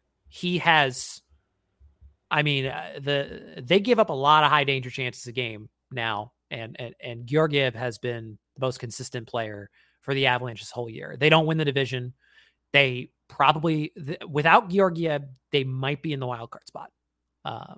As far as like, I think they make the playoffs, but without Georgiev, they don't win the division. And am I saying Georgiev is the best goaltender in the playoffs? By no means, no. But he is the reason that the Avalanche are going to have a chance to keep this going. I don't think they're as good as they were last year. Landeskog being out really sucks. Really sucks. They really miss him. And especially in a playoff series where you need that leadership when things go awry and you need that person to go do the dirty work. That's a huge piece that's missing. So am I feeling optimistic that they can get to the Western Conference Finals and the finals? Absolutely. I think they're still one of the top teams. Any series that they go in, they have the 3 best players on the ice in every series. That's pretty good. Yeah, you're going to like your chances with Makar, Rantanen, and McKinnon. So as far as this series go, I think it's going to be a 6-game series because I think the Kraken are going to have a couple games where they get red hot scoring and the Avs are going to have a little trouble kind of keeping up with that. But ultimately, I think the experience comes into play. I think the goaltending will come into play here. I have the Avs in 6. I'm not too concerned about Seattle. It's going to be, look, they're not running through the entire conference like they did last year, where they lost 2 games in 3 rounds. That's unhappening. It's not that team, like you said. Like, no Kadri, no Burakovsky. Landeskog's the big loss. JT Compher had a nice season, but I was a little disappointed they didn't go out, get a surefire second line center, even just a second line guy at all. Like Lars Eller, fine player, like a good little depth piece, but the depth scoring I'm a little bit concerned about. Val needs to pick up the scoring in the playoffs. He did that last year. I have some hope that he can do it again this year. Lehkonen, he's good for a couple of big goals. The defense finally getting healthy. I think there was one of the Avs writers said, like, since November, they haven't had their top 6 defensemen. And like somebody has just been in and out of the line. And the one night they were supposed to get them all back was like some game in like January. And then Makar was sick that night, and Manson ended up getting hurt in that game. And then Manson missed the rest of the regular season. So we haven't had our top 6, which looked like the best top 6 in the league coming into the season. We haven't had that top 6 all season. We're finally getting them back for the playoffs. That's helpful. The scoring, the depth isn't there like it was last year when Burakovsky was playing third line minutes, or even healthy scratch some games in the playoffs. Like, it's not there. Newhook and Compher stepped up last year in the playoffs. Got to do that again this year. Newhook's got to prove something. But like you said, we got McKinnon, we got Mikko, we got Makar. They're going to be the 3 best guys on the ice most nights. The only exception is if we ever play Edmonton and they got Draisaitl, McDavid, and throw anybody else out there. Yeah, Draisaitl and McDavid. Yeah, just McDavid. Yeah. Draisaitl's good, but he falls right behind those guys. Right. So I'm not super concerned about Seattle. It'll be tougher. It's the longer series. It's the second, third, potentially the fourth that I definitely get a little bit more concerned. I'm with you on Georgiev. I was sold on him. It was early season game, shootout victory against the Rangers. His return to New York, and he does the big fist pump after he saves the game for him. And I was like, all right, I'm in on him. And for the most part, all season, he's played great. He's had his bad games. What goalie doesn't have a bad game? But from start to finish, he's played great. I really like where we're at with him in the playoffs. Like you said, the past 2 years, Grubauer, Kemper, they've been fine, but all they needed to be was fine because that defense and that forecheck was so strong. And it's not quite the same this year. We got playoff proven guys. I think Lehkonen and Val are 2 guys you don't want to mess with in the playoffs. They're going to make living hell on the other teams. We'll get by Seattle. We'll see where we're at after that.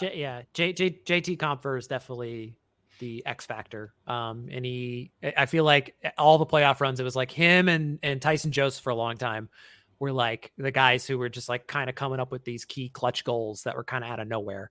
Compher's going to be in that role. Newhook is definitely going to be in that role. I think his season, Newhook's had probably the most interesting season out of everybody. I think there were a lot of expectations for him to just kind of like, okay, you're taking Kadri's spot. You're like the high skill guy. Like, you are the second line center.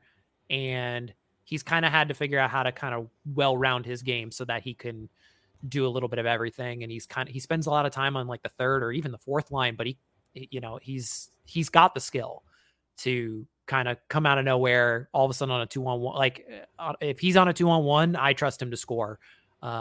So, I think he's going to have an interesting playoff series. I really want Sam Girard to have a good playoff run. That's really what I want to see. Cause he's a good player, but it always seems like when he gets to the playoffs, he gets physically outmatched or he gets beat up. Obviously last year he got checked in the corner and his sternum broke his sternum. Yeah. So, the size seems to end up becoming an issue around this time of year, but he's such a terrifically skilled player. I want to see him have a good run. And if he has a good run and Cale Makar plays anything like he did last year in the playoffs, Avs are going to be pretty good. We got the young goat, Bo Byram, who had an up and down season. Byram. Oh my gosh. But last year in the playoffs, he really stepped up big. He and then he spent all summer drunk as hell. Bless that man. his weakest attribute is just availability. He just keeps getting hurt, right? But like when he is out there, I mean, he is incredible, and he drives the play. He kind of runs the ship. He does play as basically Cale Makar's replacement when Cale's not playing. Yeah, he was incredible last year. His performance definitely it was one of those under the radar because there were just so many heroic performances between Kadri and Valdichushkin last year, and obviously the big guns as well. So no Landeskog though. That really hurts. Really hurts. It's tough. Cole will get through this together, win or lose. We'll get through this. I'm confident. I'm feeling good. I'm feeling good about Seattle. And then I say that, and then they'll go down 1-0 tonight, and the wife will just like leave the house, or she'll actually kick me out of the house, and she'll just be like, "Nope, not dealing with you." It's that 1-0. I can't save you from, Jeremy. That I can't do anything about. I can console you on the Avalanche and how they're doing. I can't help you there. I cannot help you there. It'll be 1-0 5 minutes into the game, and I'll just be like, "It's over. Season's over. That's it. All this for nothing. Just toss the TV what are we out doing? The window. Just huck it. Yep. Just get it out of here." Yeah, I think they're going to be pretty good. They're going to still be tough to stop, and of course, once you win the cup, there is a mental advantage there. So I feel good. And this is the most favorable matchup I think they could have gotten between Dallas, Minnesota, and Winnipeg. I'd much rather play the Kraken. I was very happy that they ended up beating Nashville. We're up 3-1. It looked like, cruise control. And then Nashville comes back and McKinnon's like, fuck this. I want Seattle in the first round. I love when McKinnon has those goals. When McKinnon has those, just fuck it. I'm just going to do something crazy and win the game. I mean, he did that against the Blues last year in Game 5 when he had that ridiculous goal. And then they gave the goal up a minute later. And I was like, guys, you ruined it. That was the moment. Besides game 5 against Tampa Bay, which they lost 4 fucking games the entire playoffs last year. There wasn't too much to get upset about. They were really good. They were so good. They were really good. You would not be able to tell. SP3 knows he did a show with me every week, even though the Avs were winning all these games. And the wife certainly knows, like, you would not be able to tell the team was basically cruising in the playoffs based on my mood and demeanor. Yes. But yeah, game 5 against St. Louis was definitely the worst one besides Game 5 against Tampa Bay, where it's like, we could have won the cup tonight and we didn't. Yeah, I'm so mad when McKinnon scored that goal and then St. Louis friggin' won. I'll be a Rex tonight, everyone. Wish myself and Cole all the best because it's playoff hockey. It's the greatest, worst feeling in the world. Cole, thank you for joining us, buddy. Let everybody know where to find you at. I am at Coltrane on Twitter. I'm posting all the wrestling stuff, any kind of wrestling observations, any kind of gaming observations, any kind of basketball and hockey. I do a little bit of everything on there. So, tune in, have a little fun. And yeah, I'm excited. I mean, this is the best time of year. So, I mean, best and worst as we all have vested interest in these particular playoff seasons. It's a little stressful. So it's a little much. So, we're all getting through it together, but it's also a lot of fun. There's something on every night. And so that's my favorite time of year. So, and then, wrestling's on at the same time because there's wrestling on every night. So Cole, you get muted if you talk about wrestling on this show. This is not the show. We talk about that. Everyone gets muted. You bring up that W word, you get muted. Hey, well, we brought up Kenny mentioning Winnipeg. So, that was at least a hockey tie-in. So that was at least a hockey tie-in. I've been trying to tie him in. You gotta give me a pat. It took me till the very end of my time here on the show to get muted. So I think I did okay. You did. Yeah. Thank you, Cole. Well, second round, come back. We'll keep talking. Absolutely. I'm looking forward to it. Thanks, guys. Yeah, we are. This show was at noon today. You did message me like, I'll be up early. Let's talk hockey. I was like, well, you're in luck. It's actually noon today. Hey, you want me to get up early and talk hockey? I'm ready to go. So you just say the word anytime. Thanks, buddy. All right. Take it easy, Cole. guys. Everybody follow Cole on Twitter. A great man, a fellow Avs fan. SP3. I'm gonna be a wreck. You know how I am. It's bad. It's bad out here in these streets. SP3. I believe in you. I believe in your Avs. I believed last year. Yes, I believed last year, and y'all won. So yeah, keep it up. I'm gonna go ahead and throw this out there for those viewing this. Do not message me on Twitter regarding hockey after the game. I will block you. I block friends. I have no problem blocking people that I know or don't know. Don't message me about hockey. If my team loses, if my team wins, fine, let's all celebrate. Don't message me anything else if my team loses. You'll get blocked. I'll block the wife. I don't care. Jesus, I love it. Block all of you. You have silent on Twitter. So awesome. All right, SP3. What else? Anything else we have to talk about today? Well, did you catch up on the challenge? No, I'm still behind, unfortunately. Well, you did watch Grant missing the heavyweight. Yeah, that was hilarious. That was I feel bad that he broke his leg or whatever happened to him. Like, and totally ruined Janae's streak. Janae has been on a streak. She's been number 1 female in all the All-Star season. She was on a resurgent streak, and then he ruins it. Yeah. Well, he should. It's a giant heavyweights blimpy. Like, you can't hit that thing. What are we doing here? Because he went sideways for some reason. Yeah. Only thing worse was my man Wes not drinking the drink. Wes, yeah, and then what are you doing, Wes? Come on, Wes. I messaged our chat. You know that they're gonna find a way to get this man back on the show. I would love it. I would love it. But I already see, man, this USA season. We're gonna have to do mainline coverage because our boy Paulie is back. Yeah. They got Wes in there. They got Johnny Bananas on there. Oh man, it's gonna. But I've been really liking the World Championship only because Danny and Sarah just being against the legends. It's made this season very interesting. It started off kind of, and then it really picked up ever since we've seen that divide there. That's been like the main storyline for this World Championship season. I sent the link to our pal Cher Delaware if she wants to pop on, and we can talk a little bit more challenge. We can talk Love is Blind finale reunion, as I assume Cher Delaware watched that. And the reunion, did you see all the hubbublub on Netflix because they tried to do a live reunion and it didn't work? I just saw MJF. Yes, MJF was tweeting about it. Yeah, live tweeting it. Yeah, he was like, "The fuck are we doing here, Netflix?" I agree with him. I fully agree with him. They botched it. What's that? They botched it. They completely screwed it up. Cher Delaware is here. She knows the deal. Sunday, we're trying to watch the Love is Blind reunion, and the live and Netflix is fucking everything up. They had one job, Cher, one job. The amount of money I have given Netflix in the past 16 years should be able to pay for them to have good fucking Wi-Fi. Right. Just could not believe that. And like people said on Twitter, it's like, we didn't ask for this thing to be live, okay? You guys made the decision, hey, let's do a live reunion for this season. We didn't ask for that. So if you're going to give us this live reunion, give us the live portion of it. Yeah, it was a mess.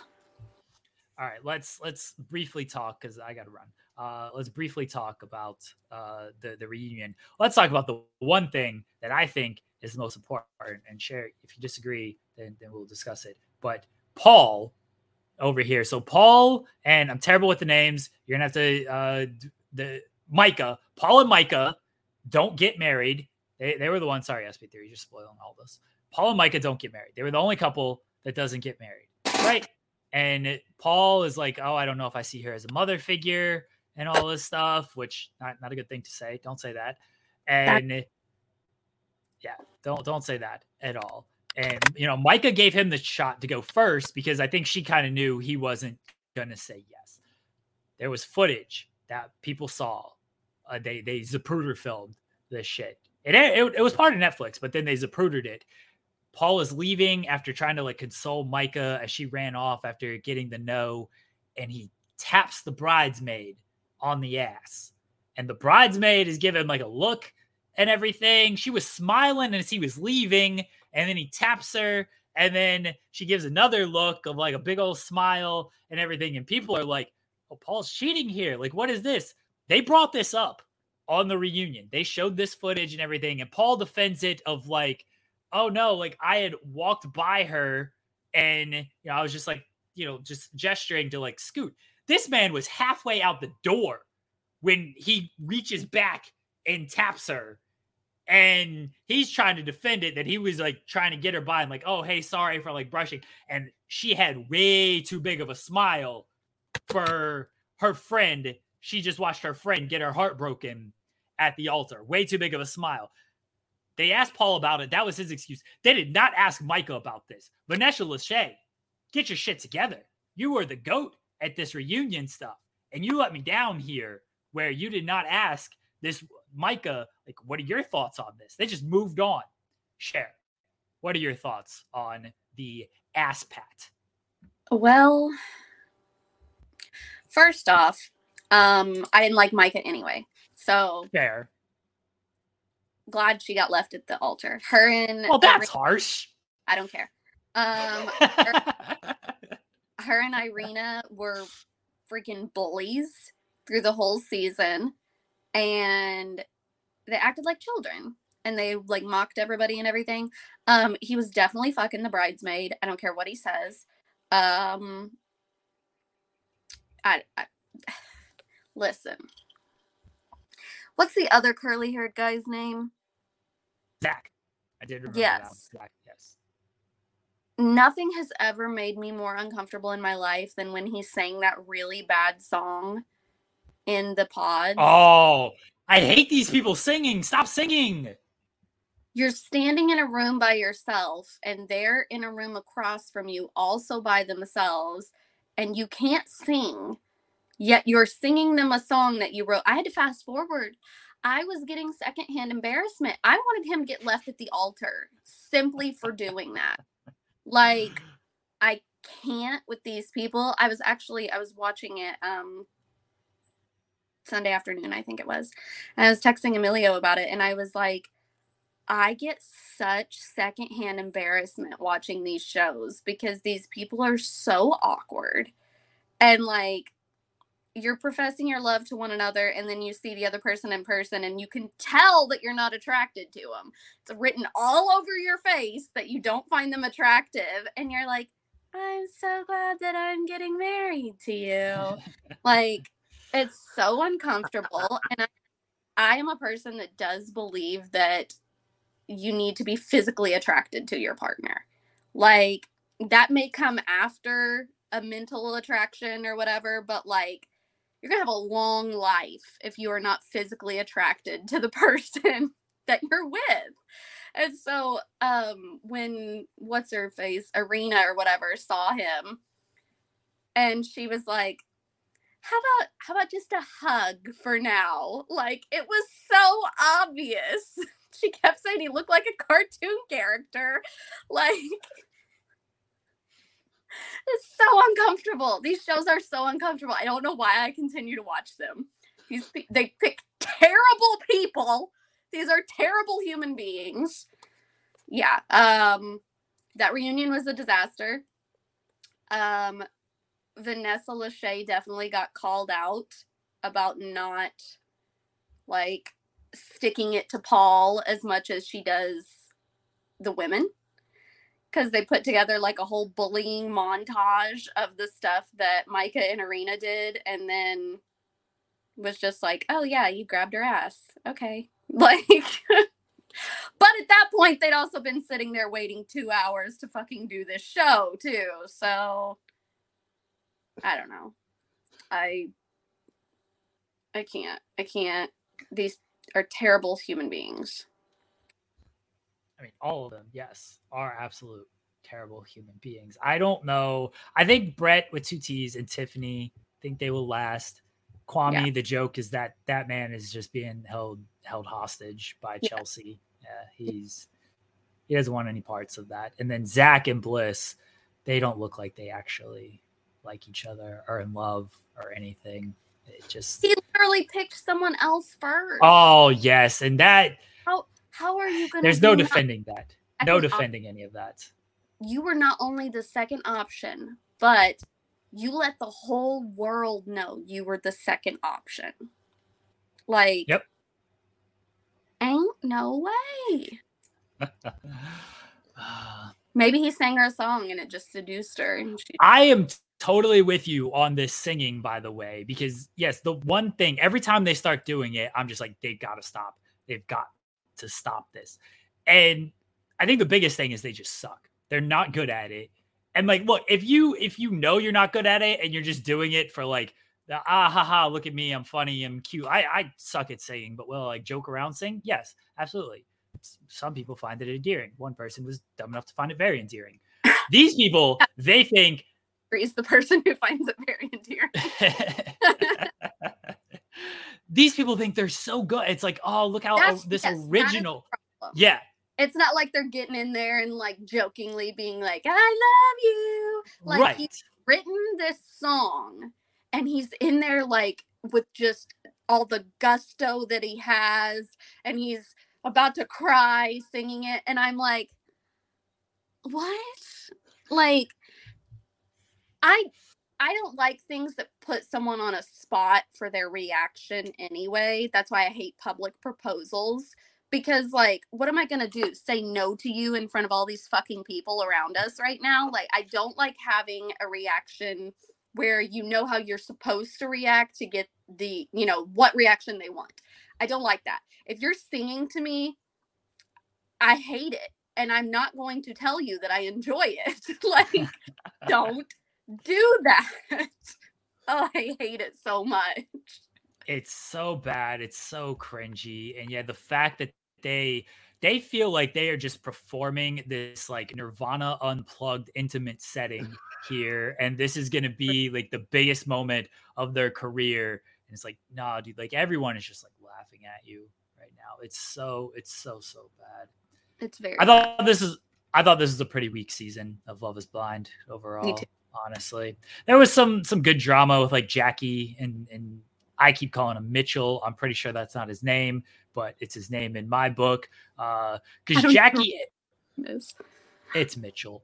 Jackie she ended up with Josh and was like, well, I'm with Josh now. She didn't give the ring back. She didn't give the ring back because she said he was going to propose to another girl 2 weeks later, which no, that's what Paul did, not what Mitchell was going to do. And that's shitty. Yes. You give the ring back. Yes. But I feel like I kind of knew that was coming from the beginning with her too. Like as soon as she met him and she was like, I usually go for guys that are 6'5" and they play basketball and like, listen. And she's like, and he's the opposite of all these things. Like, you could have just not said that. You could have just been like, I usually go for guys that are different than him, but you know, like, and then she asked him, am I what you wanted? Am I what you expected? After just saying that about him. Like, because if he would have said, oh no, you're the opposite of what I usually go for, then she would have been offended. And I'm like, what? Idiots. They're all idiots. Ultimatum is coming back next month. That was the biggest news out of the reunion to me. SP3, you know, I sold you on Ultimatum last time with that dinner table scene. I'm very excited for our Ultimatum to return. The Lachey's are not hosting it, so I'm a little hesitant on it, but Ultimatum will be back. Temptation Island's supposed to be back this summer. Need some more of this trash reality television. UK Love Island's coming back next. There we go. There we go. All right. Let's how are wrap we this. Challenge? Have you watched it yet? Well, he does know that our number 1 and number 2 draft picks have been eliminated. I know Johnny and Wes are gone, and Johnny Bananas is skating right through to the finals, baby. Skating right. Oh, no. Oh, SP3 Space may have just spoiled something for me. Oh, no. Well, Bananas. Guess I'll find out soon enough. See, it's the playoffs now. Like, my night times are just shot because I'm watching the playoffs now at night. I ain't got time to watch the challenge. So what? Basketball messed up all my viewing habits. I don't watch wrestling. I just get on Twitter and see what the timeline is saying and then make up my own tweet about it. And then people think I'm watching wrestling. That's fair. We don't talk about that on this show. What are we doing? I know. I'm just saying that's what you should do with the challenge. Just see what other people. I can possibly do that. Just base my opinion on everybody else. Is that else. the queen? Is Queen Harlem here? Have you seen her face? You want to show them? Hi, baby. What'd she do? She had a marker and she was drawing all over the place. I see that. Oh. That's how we are here. I always love that, because then if you try to clean their face off, they're screaming that you're hurting them. So you're just going to have a green face for about 2 weeks. Yep, pretty much. This is what happened the last time she drew on her face. Yeah, it happens. All right, let's wrap things up here. Share Delaware. Do you have anything to plug? You can subscribe to my YouTube channel, which is pinned in my Twitter at Share Delaware. I swear me and Joel Pearl are going to record Strong Style if he stops going to Impact shows. Putting Joel Pearl to work for once in his life. And I don't know. I think that's it. There you go. SP3. Just like plug anything. True Hill Heat YouTube channel. Got an interview with Steve Macklin over there that you can check out right now. And yeah, that's pretty much it. Go check that out. Follow me at True Hill SP3 for wrestling, reality, power, and challenge tweets. That's what I do. Lakers. A lot of Lakers tweets coming. A lot of Lakers tweets. Oh God. LMC.